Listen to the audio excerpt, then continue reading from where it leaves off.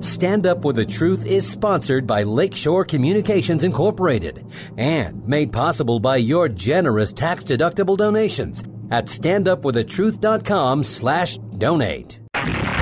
This is Stand Up For the Truth, a packed hour of challenging discussion addressing important issues and topics affecting Christians across the nation. Join the conversation via email at comments@standupforthetruth.com. Now, David Fiorazzo. Good morning, brothers and sisters in Christ. Thank you so much for tuning in to this edition of Stand Up For the Truth. Hope you're having a good day so far. Can't wait to get to Dr. Scott Lively in just a minute. So much to talk about, including a petition against CDC vaccine bullying and his new article over at WND, a constitutional amendment to prevent pandemic tyranny. And we're going to be talking about misinformation and so much more. Father in heaven, thank you for a new day. Thank you for an opportunity to speak your truth. And we pray for more believers in Christ to align with us, to raise awareness about these concerning times we find ourselves in here in America. It's not surprising to you, Lord, but to some of us and some in the body of Christ, I believe they were taken off guard or caught off guard.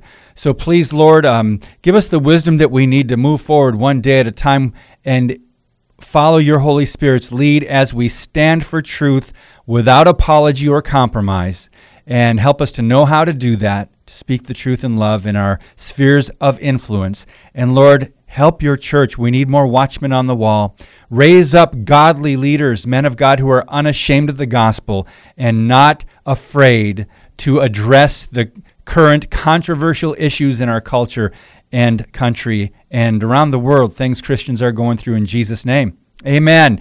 Dr. Scott Lively is a pastor, attorney, author of many books. He's been with us several times. We're blessed to have him back on. He has advocated and modeled the biblical worldview as a writer, speaker, attorney, pastor, human rights consultant, and missionary for more than 30 years on 5 continents. Dr. Scott Lively, welcome back to Stand Up For the Truth, brother. Great to be back with you, David. You have a great show.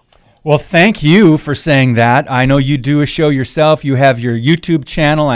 We will put that link in our podcast notes to let them hear I think you do a sermon or a version of your teaching every Sunday. But Scott, I met you a year ago, and I've followed your ministry for many years, but I've had the chance to meet you at the Liberty Pastors America at the Crossroads conference in Dallas, Texas last year, and that was a blessing to me. You spoke there along with many other godly men. So I want to start off by just talking about that event, that organization, Paul Blair, Dan Fisher. There's another conference in Edmond, Oklahoma in a few days. I'll be there.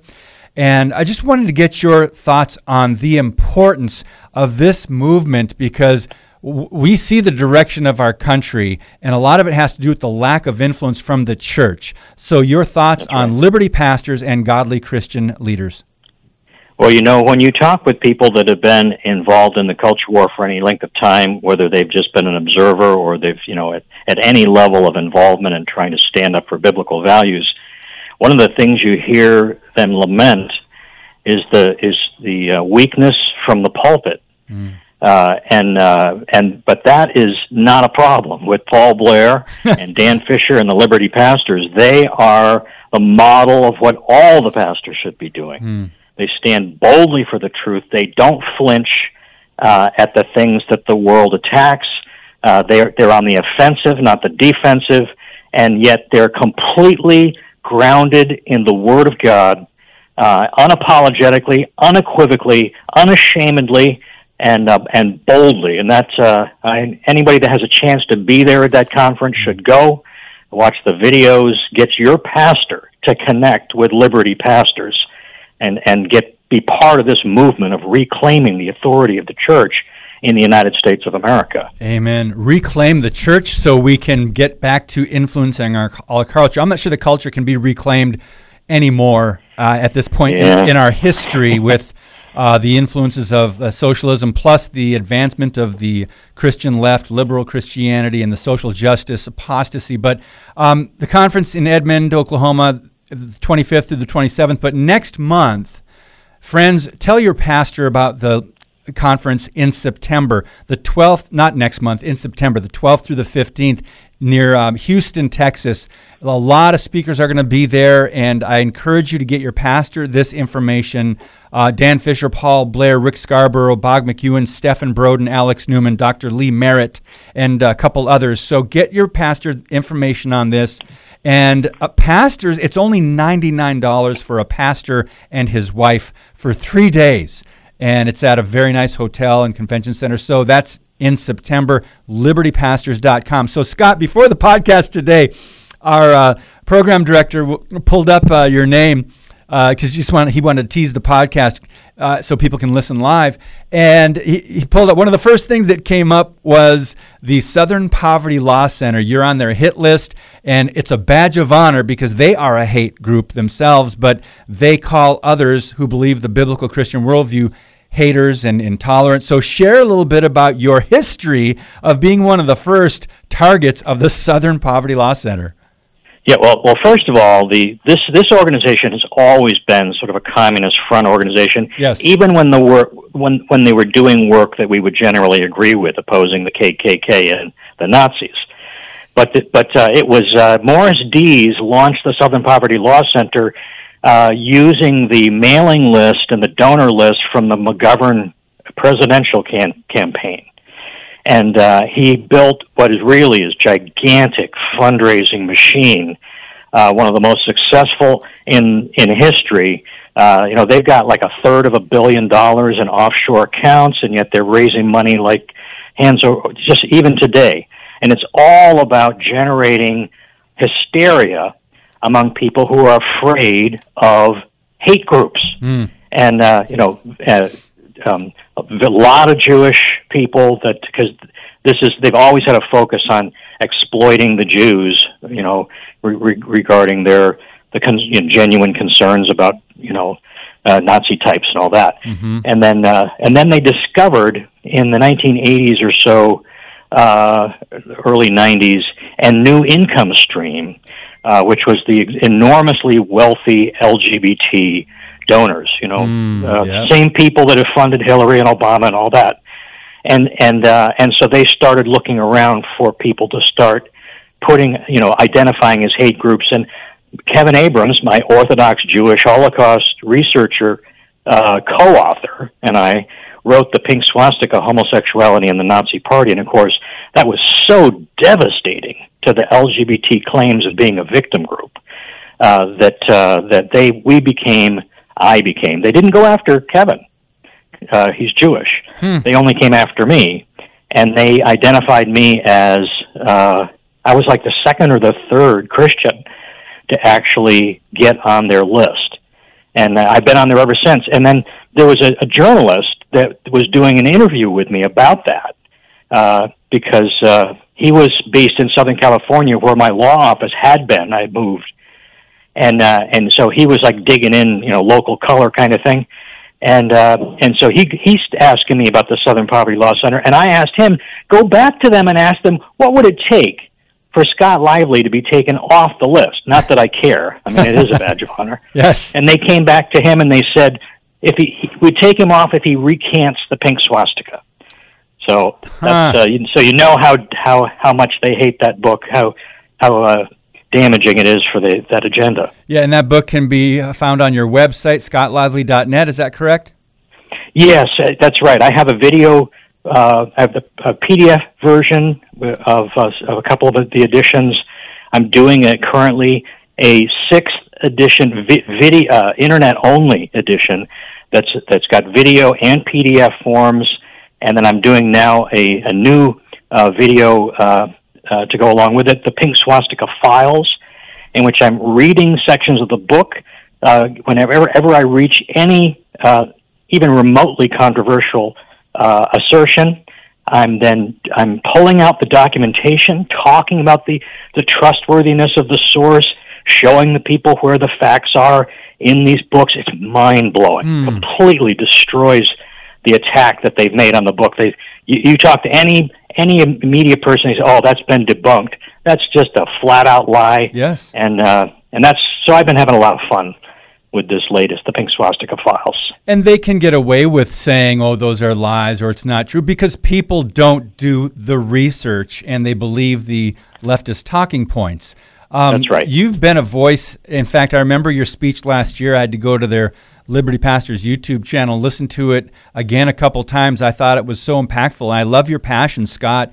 There's so many people. I mean, this was one of the earlier battles, other than liberal Christians and progressivism getting into the church and then the social justice movement. The LGBTQ was very subtle in getting into the Christian church. Love is love, and you should love, the LGBTQ individuals. And of course, we love them, but we want to tell them the truth because we believe the Bible and we want them to be saved. So they need to hear the gospel, and there has to be some repentance in order for them to believe the truth of God's word. So thank you for being a voice in this area for years. You've been writing about this. And before we go on to the next topic, is there anything else you want to share to wrap up this point? Well, I have a heart of compassion for people who struggle with any life challenge, and I've worked with lots of people coming out of homosexuality. 1 Corinthians 6, 9 through 11, it's the ex-gay passage of the Scripture. It puts the scriptural death to the argument that homosexuals are born that way and can't change. Yep. Because it says clearly, such were some of you. Yes. But you were washed, you were changed by Jesus Christ. It's a paraphrase of the Scripture. 1 Corinthians 6, 9 through 11, everybody who cares about homosexuals, who cares about standing for biblical marriage, etc., needs to memorize that passage. That's right. So, Scott, I love what you put on your website. There's a petition against CDC vaccine bullying. And before we get to that, I went over to Liberty Pastors, went over to Dan Fisher, Paul Blair's church, Fairview Baptist Church, Edmond, Oklahoma, and they've got my religious exemption to the COVID-19 vaccine, and it says, I'm a Christian who believes in the New Testament, which teaches that the body is the temple of God, and accordingly I believe, according to my faith, the body is a temple of the Holy Spirit. It's my God-given responsibility and requirement for me to protect the physical integrity of my body against potentially unclean food and injections. And it goes on saying this mandated vaccine with its numerous additives and its novel mechanism for altering my body is the equivalent of a prohibited unclean food, contrary to my faith. Your thoughts on this? And I'm thankful for churches that are putting this up here, a religious exemption to the vaccine. Well, that's true, and I started out by publishing a declaration and doctrine on government health mandates, including vaccines, under my First Century Bible Church auspices. And I published that first, and then we developed a petition based upon that. People can go to my scottlively.net, go to the First Century Bible Church page, and you can actually register to be registered as being in alignment with our doctrine that we posted there. As a member or a non-member, you can register there, and then if you need it, we will provide you a letter that I sign myself that says, yes, you are in alignment with this doctrine, and I've got some legalese in there about the duty to accommodate religious exemption, et cetera, et cetera.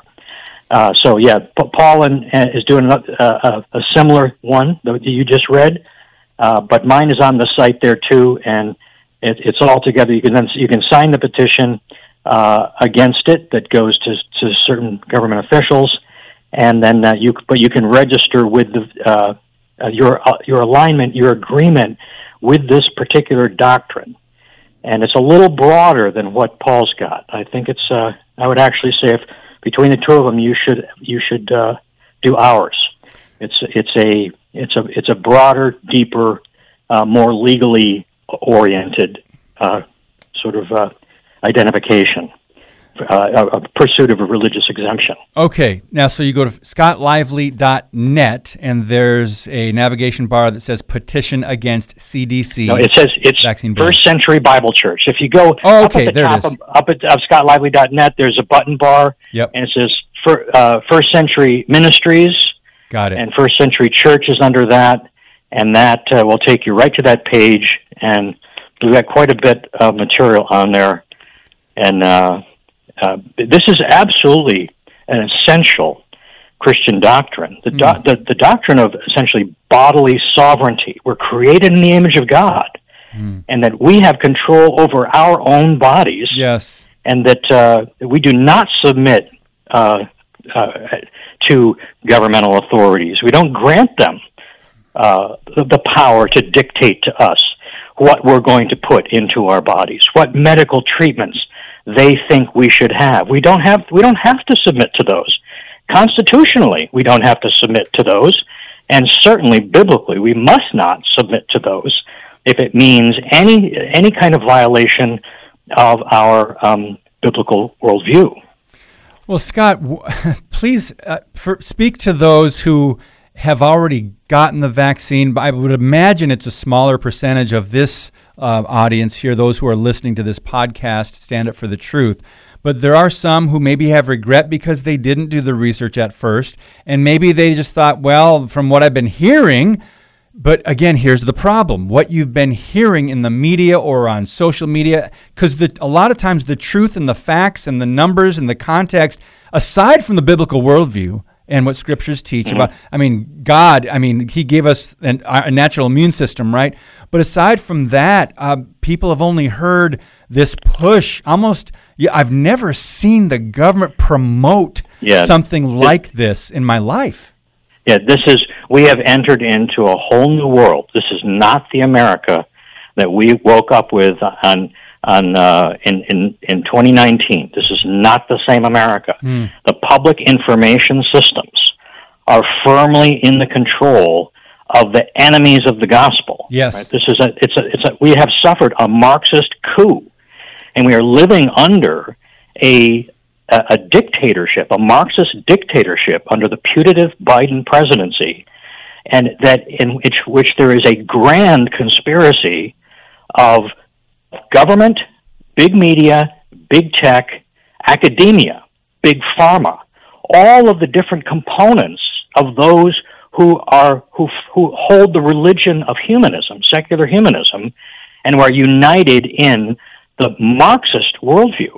They have taken power, and that's why all the influencers who are coming from a biblical worldview are being completely suppressed. Yes. And especially about what they call medical misinformation, which is and it's preposterous.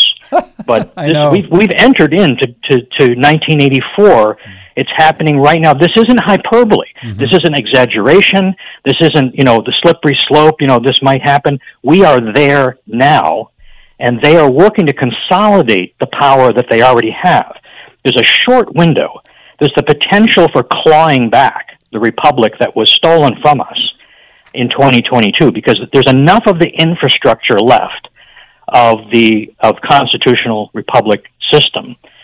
There's enough of it left in order for it, conceivably, for us to get it back in 22, but we don't have it right now, and they're working very fast to consolidate their power and eliminate our ability to remove them. And the number one tactic, the number one strategy, mechanism for turning us into serfs is this medical tyranny, the pandemic. Yep. And they've set this up all along. But it didn't start with the pandemic. It started with the 2030 agenda at the United Nations in 2015. Pope Francis and Obama united together to launch that system for bringing about global government. It's voted in, it's being implemented, and the pandemic is just the way that you break the resistance of the world and force them to submit to global control. Yes, and we've talked about the Great Reset and how far back this goes in their plans and agenda.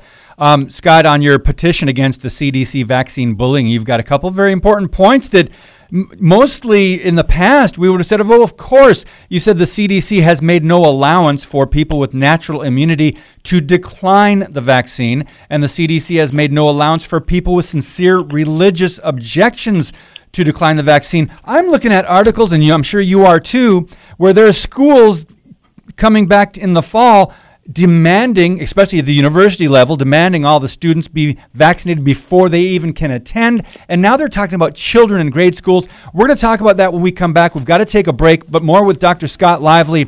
We're going to talk about a constitutional amendment to prevent pandemic tyranny, his recent article at WND, and also maybe the left overplayed their hand with this alignment with big tech social media giants. Did the Biden administration unintentionally help President Trump's lawsuit against the big tech giants? We'll ask Scott Lively in just a minute on Stand Up for the Truth. Your monthly financial support of StandUpForTheTruth.com is needed and appreciated. Now, back to today's Stand Up for the Truth with David Fiorazo. Dr. Scott Lively is our guest today. Again, you can go to his website and look up that petition against CDC vaccine bullying. But we're going to talk about his constitutional amendment to prevent pandemic tyranny. He's offering some guidelines to avert what he calls shameful government overreach next time around, and there will be a next time. But Scott, I talked about this before we took a break. The Biden administration openly aligning with the powers of private corporations, social media giants. Did they overplay their hand? Because Ted Cruz seems to think that, this is, of course, unconstitutional, but here you've got private companies carrying out government policy. And as an attorney and pastor, I want to get your take on that. Well, that's exactly right. If you're acting as an agent of government, then you fall under the same restriction that government has. Government can't operate through somebody else, without putting them in the same frame, and that's what's been going on. And I think that is enough to break the 2030 or the Section 230 immunity that they have. But the linchpin of this is the judiciary. Because if the enormous one of the big things that we've seen over the past couple of decades, and is the degree to which the judiciary has been given over to blatant partisanship, and that in fact every time there's a news story these days, you just basically the president who nominated the Supreme Court justices or the federal judges is identified, because it's sort of like it's sort of like the blue team or the red team, and depending on which team that is, you're going to get the result that you want, and because it's all ideological now, and here's a really serious problem that nobody really talks about, and that is that the core of the Marxist system, set up by LBJ years and years ago, is the control of the population centers through the entitlement programs. So the government collects these vast reservoirs of tax money and then distributes it to those who are taking care of the poor and the needy, supposedly. And that, of course, that's all the inner cities. That's why they're all the deepest blue areas in the whole country. And what they do is they spend as little of that money as possible on the poor and the needy, and the rest of it goes to build and maintain a permanent socialist voting bloc made up of public employee union members. And those public employee union members then just put the same people back in office. So you got two groups that are both getting their money from the taxpayers. They're both sitting on the same side of the negotiating table, and they keep each other they take care of each other, and the taxpayer foots the bill. But consider who the next step past this, and who are some of these public employee unions. Well, one group of them are the clerks and the administrators of the judicial system, right? They're all public employees. Yes. They're all aligned with the hard left. So when it comes time for a case that comes into the court to be given to a judge who's going to decide the case, who do you think they're going to give it to? Now, there's supposed to be it's supposed to be sort of a random, right, roll the dice or whatever, but it doesn't work that way. These guys are in the system. They know how to manipulate the system. That's why all of Trump's cases, almost every single one of them, went to an Obama appointee or some other leftist, and they all got sort of knocked down on procedural grounds. Yep. So that's, So there's once again everything comes down to the ethics of the people who are sitting in the gatekeeping positions across our society. I'm glad you put it that way. The ethics of the people sitting as the gatekeepers. In other words, they're deciding what information gets out and where it goes and how to direct it, which is communist policy. That's what dictatorships and communist nations do. I remember Trevor Loudon saying at that conference last year and in many of his speeches, this is communist policy. And this is it's the tactic of information. And didn't Orwell had a quote about those who control the language and control the information really do control the culture? I kind of paraphrased that. Right. Well, of course, Orwell was exposing socialism, having been an insider, saw what it was really like, and then he writes 1984 and other books in order to awaken people to the reality. Mm-hmm. He says, hey, this is not what it seems. And of course, that's, 1984 was written, 1940s. We're well past 1984 on the calendar, and yet we're living it, where words don't mean anything. Words, they just like infrastructure, right? Even when you get outside of the social policy, what the Democrats have done with their massive multi-trillion-dollar so-called infrastructure bill, they've got this homosexual activist Buttigieg sitting in there, who is just simply redefines the term so that it fits anything that they want to do. Yes. And this is another one of those situations where the I have to get away from that ringing phone. That's all right. There's another one in here. I'm at my mom's apartment. She's so anyway, this is the way it's have to put up with it. But and now I've lost my point. Well, the point, I'm looking at a couple Orwell quotes in 1984. By controlling the language, Big Brother controls the way people think. And Scott, this is what's happening today when we've got a government that is aligning with the information lords, so to speak, or the overlords. We're in I don't know that most people recognize the dangerous place that we're in as a formerly free republic. When you've got quotes coming out of the White House press secretary and the press conferences saying they have met with social media platforms and they are increasing research on disinformation. They are also increasing tracking. They're also, quote, flagging problematic posts from Facebook, and right. They are determining what is disinformation. In other words, if you don't align with the leftist or progressive or socialist or Great Reset or UN globalist worldview and that policy, then you're probably going to be suppressed or censored. This is very dangerous. What can people do about this? Well, there's not a whole lot that you can do about that. I mean, I've been saying all along that the last generation of Christians is going to be like the first generation, and that what we're headed toward very rapidly is a modern version of the Roman Empire, a military dictatorship, and built on Plato's Republic. That's people don't realize that fascism was actually articulated as a system by Plato in his book The Republic, in which there are three classes of people. There's the philosopher kings, which are sort of there's the elites, like the 1%ers, and their sort of royal court that surrounds them. They make all the decisions. They're the wise ones.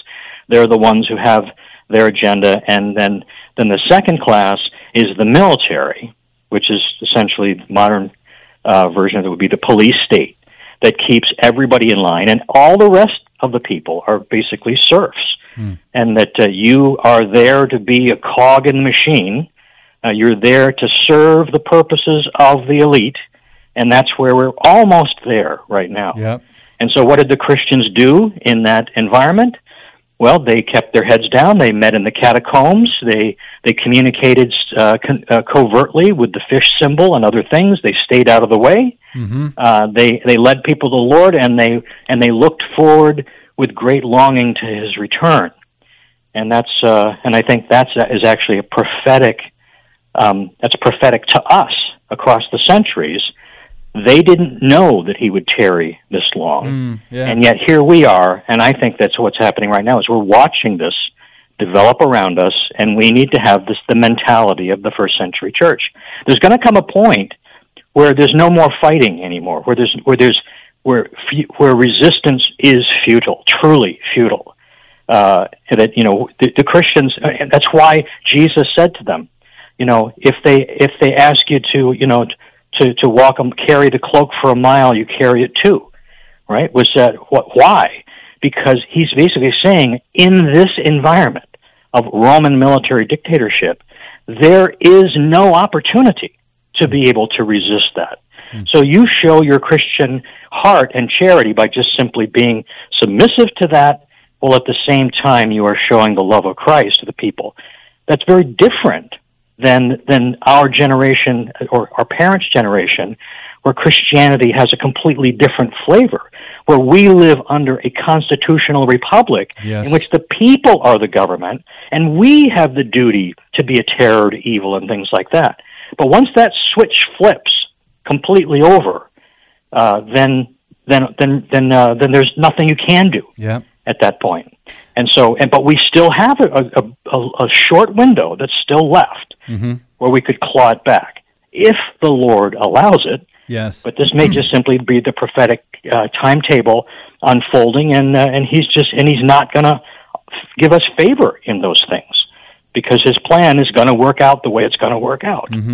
I'm glad you put it that way, if the Lord allows. We can do all the fighting and the working and everything we can try to do as citizens of this country, and God can still say, well, the time has passed. And one thing I wanted to ask you about, Stephen Broden last year used the words power elites of these people that are in charge. When you hear power elites, you think about, Bill Gates or someone at the UN or in these conferences over at the UN where they've got the Great Reset planned out and all that. But we're looking at power elites right here in our own country.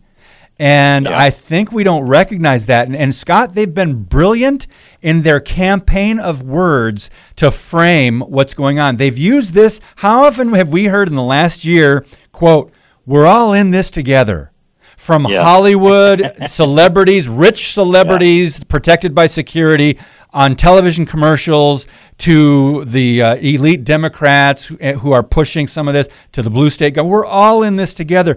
Well, no, the person who lost their business because of COVID shutdowns, they're not in this together. Those who want religious exemptions for a vaccine, they're not in this together. Those who don't want to send their kids back to government schools to wear masks for 7 hours a day, they're not in this together. And you could go on and on down the list, but they've really duped enough people to believe, yeah, we're all behind this. Isn't that fascinating? Well, yeah, that's how Marxist dictators operate, right? Once they have the ability to control the top level, then they impose their will on everybody else. And then whenever there's any dissent, they stomp it out. That's what this whole narrative is about the insurrection, of what they're calling an insurrection on January 6th. It wasn't an insurrection, right? And I think if the truth ever does come out, we're gonna find that the whole thing was orchestrated by the FBI and Antifa and Nancy Pelosi, and they suckered a bunch of overeager Trump supporters who became the patsies, and they're the ones sitting in jail right now, rotting away 23 hours a day in solitary confinement as if they're murderers. Yeah. Fascinating. And what they did, what Trump was so masterful at outmaneuvering them through his 4 years, that he essentially forced them all out into the open for the first time, and they had to complete their coup in front of everybody. But they did it. They had no choice, really, to pursue their agenda. They had to come out. They had to do it. They had to blatantly cheat, knowing that when they had their man in control of the House, when their team was in control of the White House, in addition to everything else, then they could just simply rewrite the history to suit themselves. And that's what's going on right now.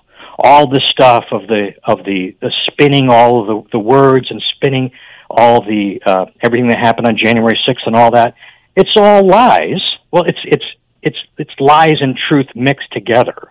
That's the way the devil works the best. Is always a little truth mixed in to sort of make it plausible, and that's what they're doing. They're rewriting history right in front of our eyes, and anybody that gets in the way, they're silencing, they're censoring them, they're taking them down in some other way, and the window is shrinking for us to actually be able to take it back. Yes, it is. And we're going to have to pick up this conversation on the other side of the break. We've got a break in 3 minutes, but we want to get to your constitutional amendment to prevent pandemic tyranny. And could you just walk us through that? I've got the bullet points on it in front of me. The article's at WND. Go ahead and start taking us through that. Well, it's just the idea that and this would be for a constitutional amendment instead of a statute, because a constitutional amendment at the state or federal level is the only thing that has the ability to override the judges. And it also can't be changed by the legislature without the people's consent. And so that's why you go with a constitutional amendment. Okay. And basically saying that anytime there's a public health emergency that lasts longer than 30 days, and you have to have some reasonable time for government to be able to act in our interest without having to get a referendum, right? But within 30 days, they should have enough of the data to be able to say what it is, what's going on, what's happening, etc. And from that point, if they're going to extend one of these, whatever it is that they are requiring past 30 days, they have to accommodate the will of the people. It's essentially putting the public health authorities under the supervision and control of the citizens. And it's a system for doing that. That's really the essence of this whole idea. The only power that they have is delegated to them by us. That's what a constitutional republic means. Wow. No, they don't act like that. That's they haven't acted like that for a long time, but that is the very definition of a constitutional republic. We delegate to certain people by electing them and letting them appoint other people under them to serve in our interest, subject to our approval. And so this amendment then addresses the points of how practically that can work, and so that's those are the details of it. And if you want to talk about the particular bullet points, yes, let's do that, because it is astounding, I think, to most of us, especially anyone who's been paying attention or has been informed, that the abuse of the Public Health Emergency Act or idea is actually astounding in America, in our country, the abuse of that. Because what you just explained, the people should have the power here. The governed. The people do have the power. Well, it's been usurped. Exactly. From us. We do have the power. Exactly, but we don't realize it. I think we've surrendered, and we've got to get back to raising awareness about what is actually, how our government is actually set up and how it works. So we'll talk about that a little bit more with Dr. Scott Lively when we come back, about the People's Protection from Medical Tyranny Act and a lot more. I know you've got concerns. I'm also going to ask him, just toward the end of the podcast, what advice he would give you or a loved one who might be facing vaccine mandates at your place of employment or at your child's school. More with Scott Lively in just a minute on Stand Up for the Truth. Thank you for listening and sharing today's show via standupforthetruth.com/podcast. Now, back to Stand Up for the Truth. Here's David Fiorazzo. Scott Lively is our guest, and we're going through a constitutional amendment to prevent pandemic tyranny. And I hope most of you would agree with that terminology, that there has been pandemic tyranny, and the way that those in power have abused their power using the public health emergency, lasting a whole lot more than 30 days. What are we in? Are we still trying to flatten the curve, Scott? But let's. Yeah, what a joke that turned out to be. Exactly, right? Joke on us. Yeah, I know. But let me just read you some of the verbiage here. Sure.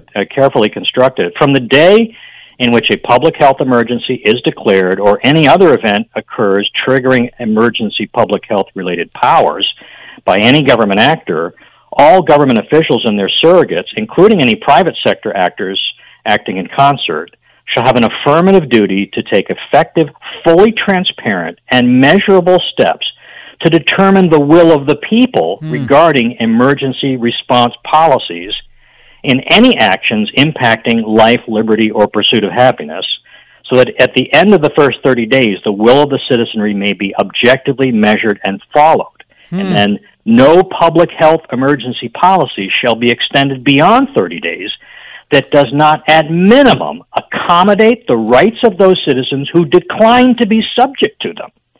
And any such policy shall be narrowly tailored to impose the least possible burden on the freedom of the citizens to make their own choices about the risks associated and related to the emergency conditions. Boy, this is all, it seems like common sense, and it seems like something that should have already been on the books. But I want to go back to what you said about how does this work, how having affirmative duty to take effective, fully transparent and measurable steps to determine the will of the populace regarding emergency response policies. How would they do that? Well, I mean, we do it all the time. There are public opinion polls, things like that. It'd be something a little more formal, like a citizen chat room or citizen town halls, check-in. Yeah, not even a town, but more like a website that in which public comments can be made by the citizens one time regarding the policy.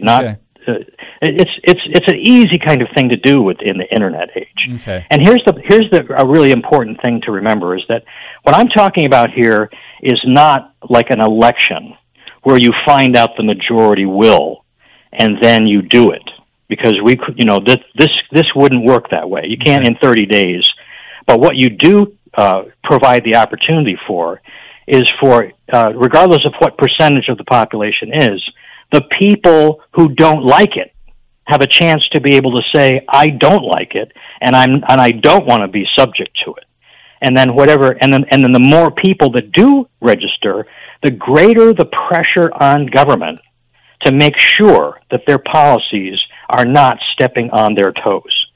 I would never have been willing to do most of the things that they have been mandating us to do. That's right. It's my body. It's my choice whether I want to take the risk of getting COVID-19. You can't tell me that I'm forced to wear a mask walking in a public space in with nobody else around me. You can't do that. That's absolutely ridiculous. Now, if you say that I need to wear one when I go to visit somebody in the hospital, or if I've got symptoms, right? If I'm coughing and stuff, then maybe you can say you can force me to take measures not to pass something else on. But any of those policies that you want to impose on me, we all get to decide whether that's something we're going to put up with or not. And I ran for governor of Massachusetts, and when the pandemic hit, I was having email exchanges with people in Massachusetts, I'm not there anymore, about what I would have done so much differently than Charlie Baker. And right out of the gate, what I said was, you sequester and quarantine the highly vulnerable, and you leave everybody else free to live their lives. So instead of putting a blanket control system over the entire society and locking everybody down, police you create safety zones, and anybody who's concerned can go there and live under those conditions with the highest amount of security. And let those who prefer freedom take the risk and go about their business and their lives the way they want to. That would have solved it. We would have had less loss of life because all the resources would have been focused on just the people who really need it, and we wouldn't have had our economy collapse. Oh boy! And they wouldn't have been able to force all these changes in the election policies that allowed them to cheat in November. Mail-in balloting and everything else. But Scott, something that you said in that paragraph on public health officials, in other words, government, determining social interactions of the citizens. We had, let's refresh people's memory on what some blue state governors were implementing during holidays, Thanksgiving and Christmas. You had to show up. You had a certain number of people in California. I think they had Emperor Newsom said you had to meet outside for Thanksgiving. It had to be in single-serve containers. There had to be hand sanitizer. It was actually unbelievable what Gretchen Whitmer in Michigan was doing. Some of these governors determining social interactions at people's homes. This is how far they pushed it, and right. There just wasn't enough resistance to it. So I'll let you continue and go through more points. And there wasn't enough data to support that. Exactly. Right? They were treating this like it was the bubonic plague. It's a disease with a 99% survival rate. It's preposterous that they got away with the level of restrictions that they did.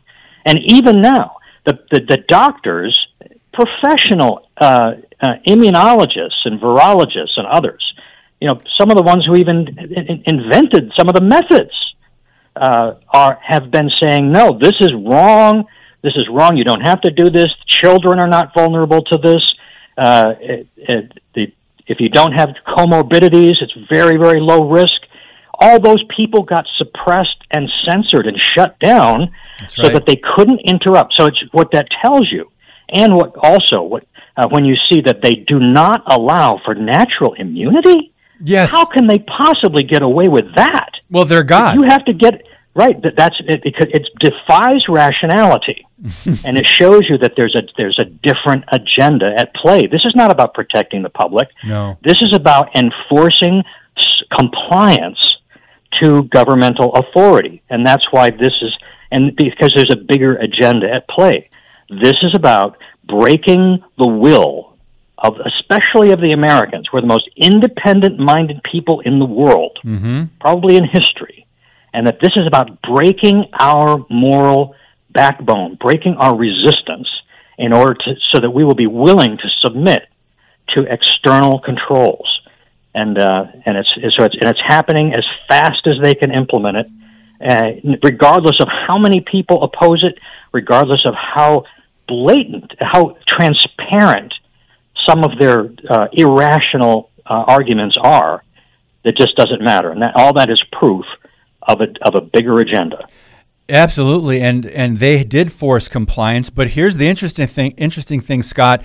It also affected the churches because we were deemed, we meaning biblical Christianity, evangelical churches, we were deemed non-essential last year. Yes. That was an eye-opener to me, going, wait a minute, the church of the God of the universe, our Lord Jesus Christ, is deemed non-essential? Do you know how much Christianity has done for the world, let alone for America? Well, Christianity, the church is sovereign. Yes. Even those points, even if we didn't do anything for the society, the church is sovereign. It's a separate power base of humanity. Good point.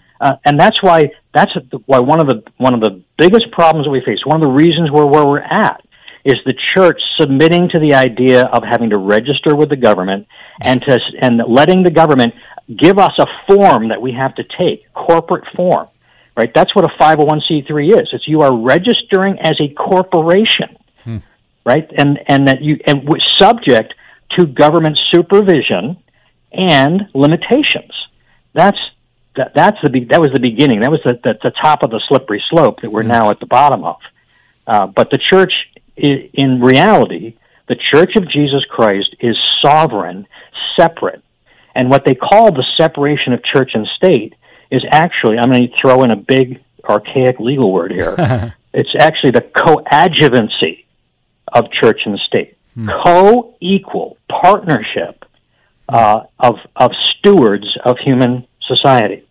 The church and the state are supposed to be, and always intended to be, cooperating together as equal partners in the society, not the church being subservient to the government. Amen. That's the way it's set up in America. That also affects the right to freedom of speech. Scott, do you see what's happening in Canada coming down to America? I mean, I just think about the story of Pastor Tim Stevens, and he was arrested. He spent 18 days in jail. He was literally in cages, but he was able to actually minister to a lot of the prisoners there. But the case is not over, because he said in an interview recently the Canadian government seems to want to punish him even further, even though the pandemic is not at the same place it was a year ago.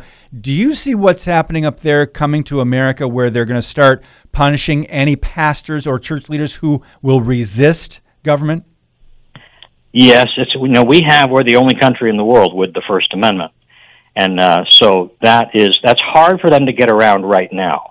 But once they have, and they're holding back right now, as much as we see them, and it seems they're going 90 miles an hour.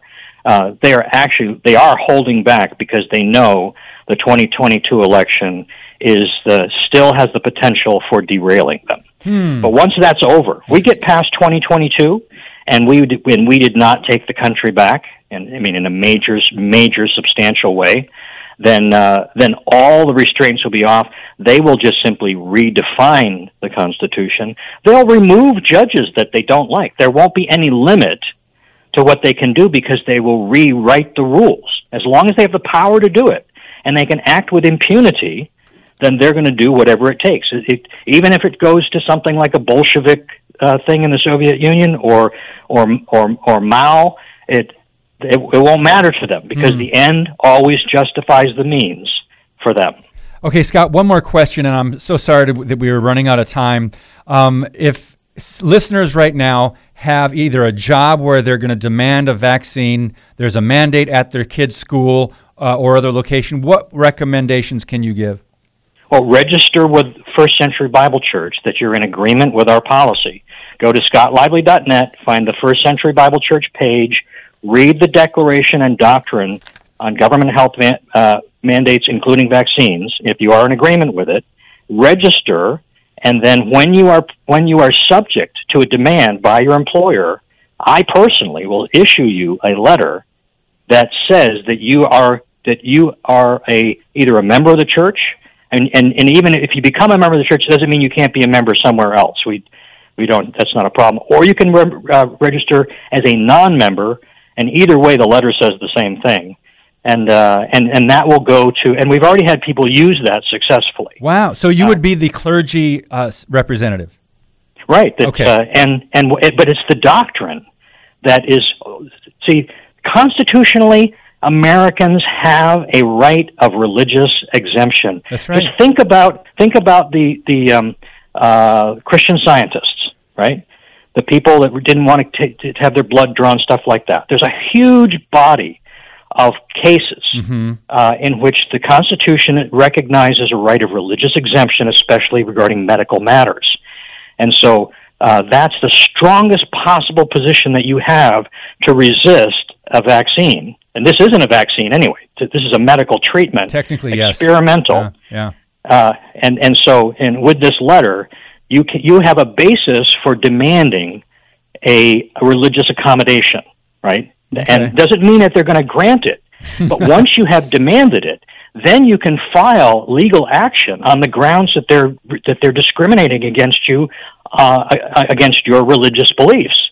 That's very strong. Okay. And if you get the right attorney, you can probably knock them back. You might even get a financial settlement out of it. Interesting. But you have to assert it. Okay. And you basically have to show a sincere religious belief. That's why registering is an important thing, because before it happens, right? If you do it after it happens, at least they could come out and say, "Oh, you're just making this up," and you still would likely win if you got a good attorney that pushed, because who are they to tell you that it isn't sincere? That's right. But in terms of just having your ducks in a row, you put it down, or have your own pastor put something together.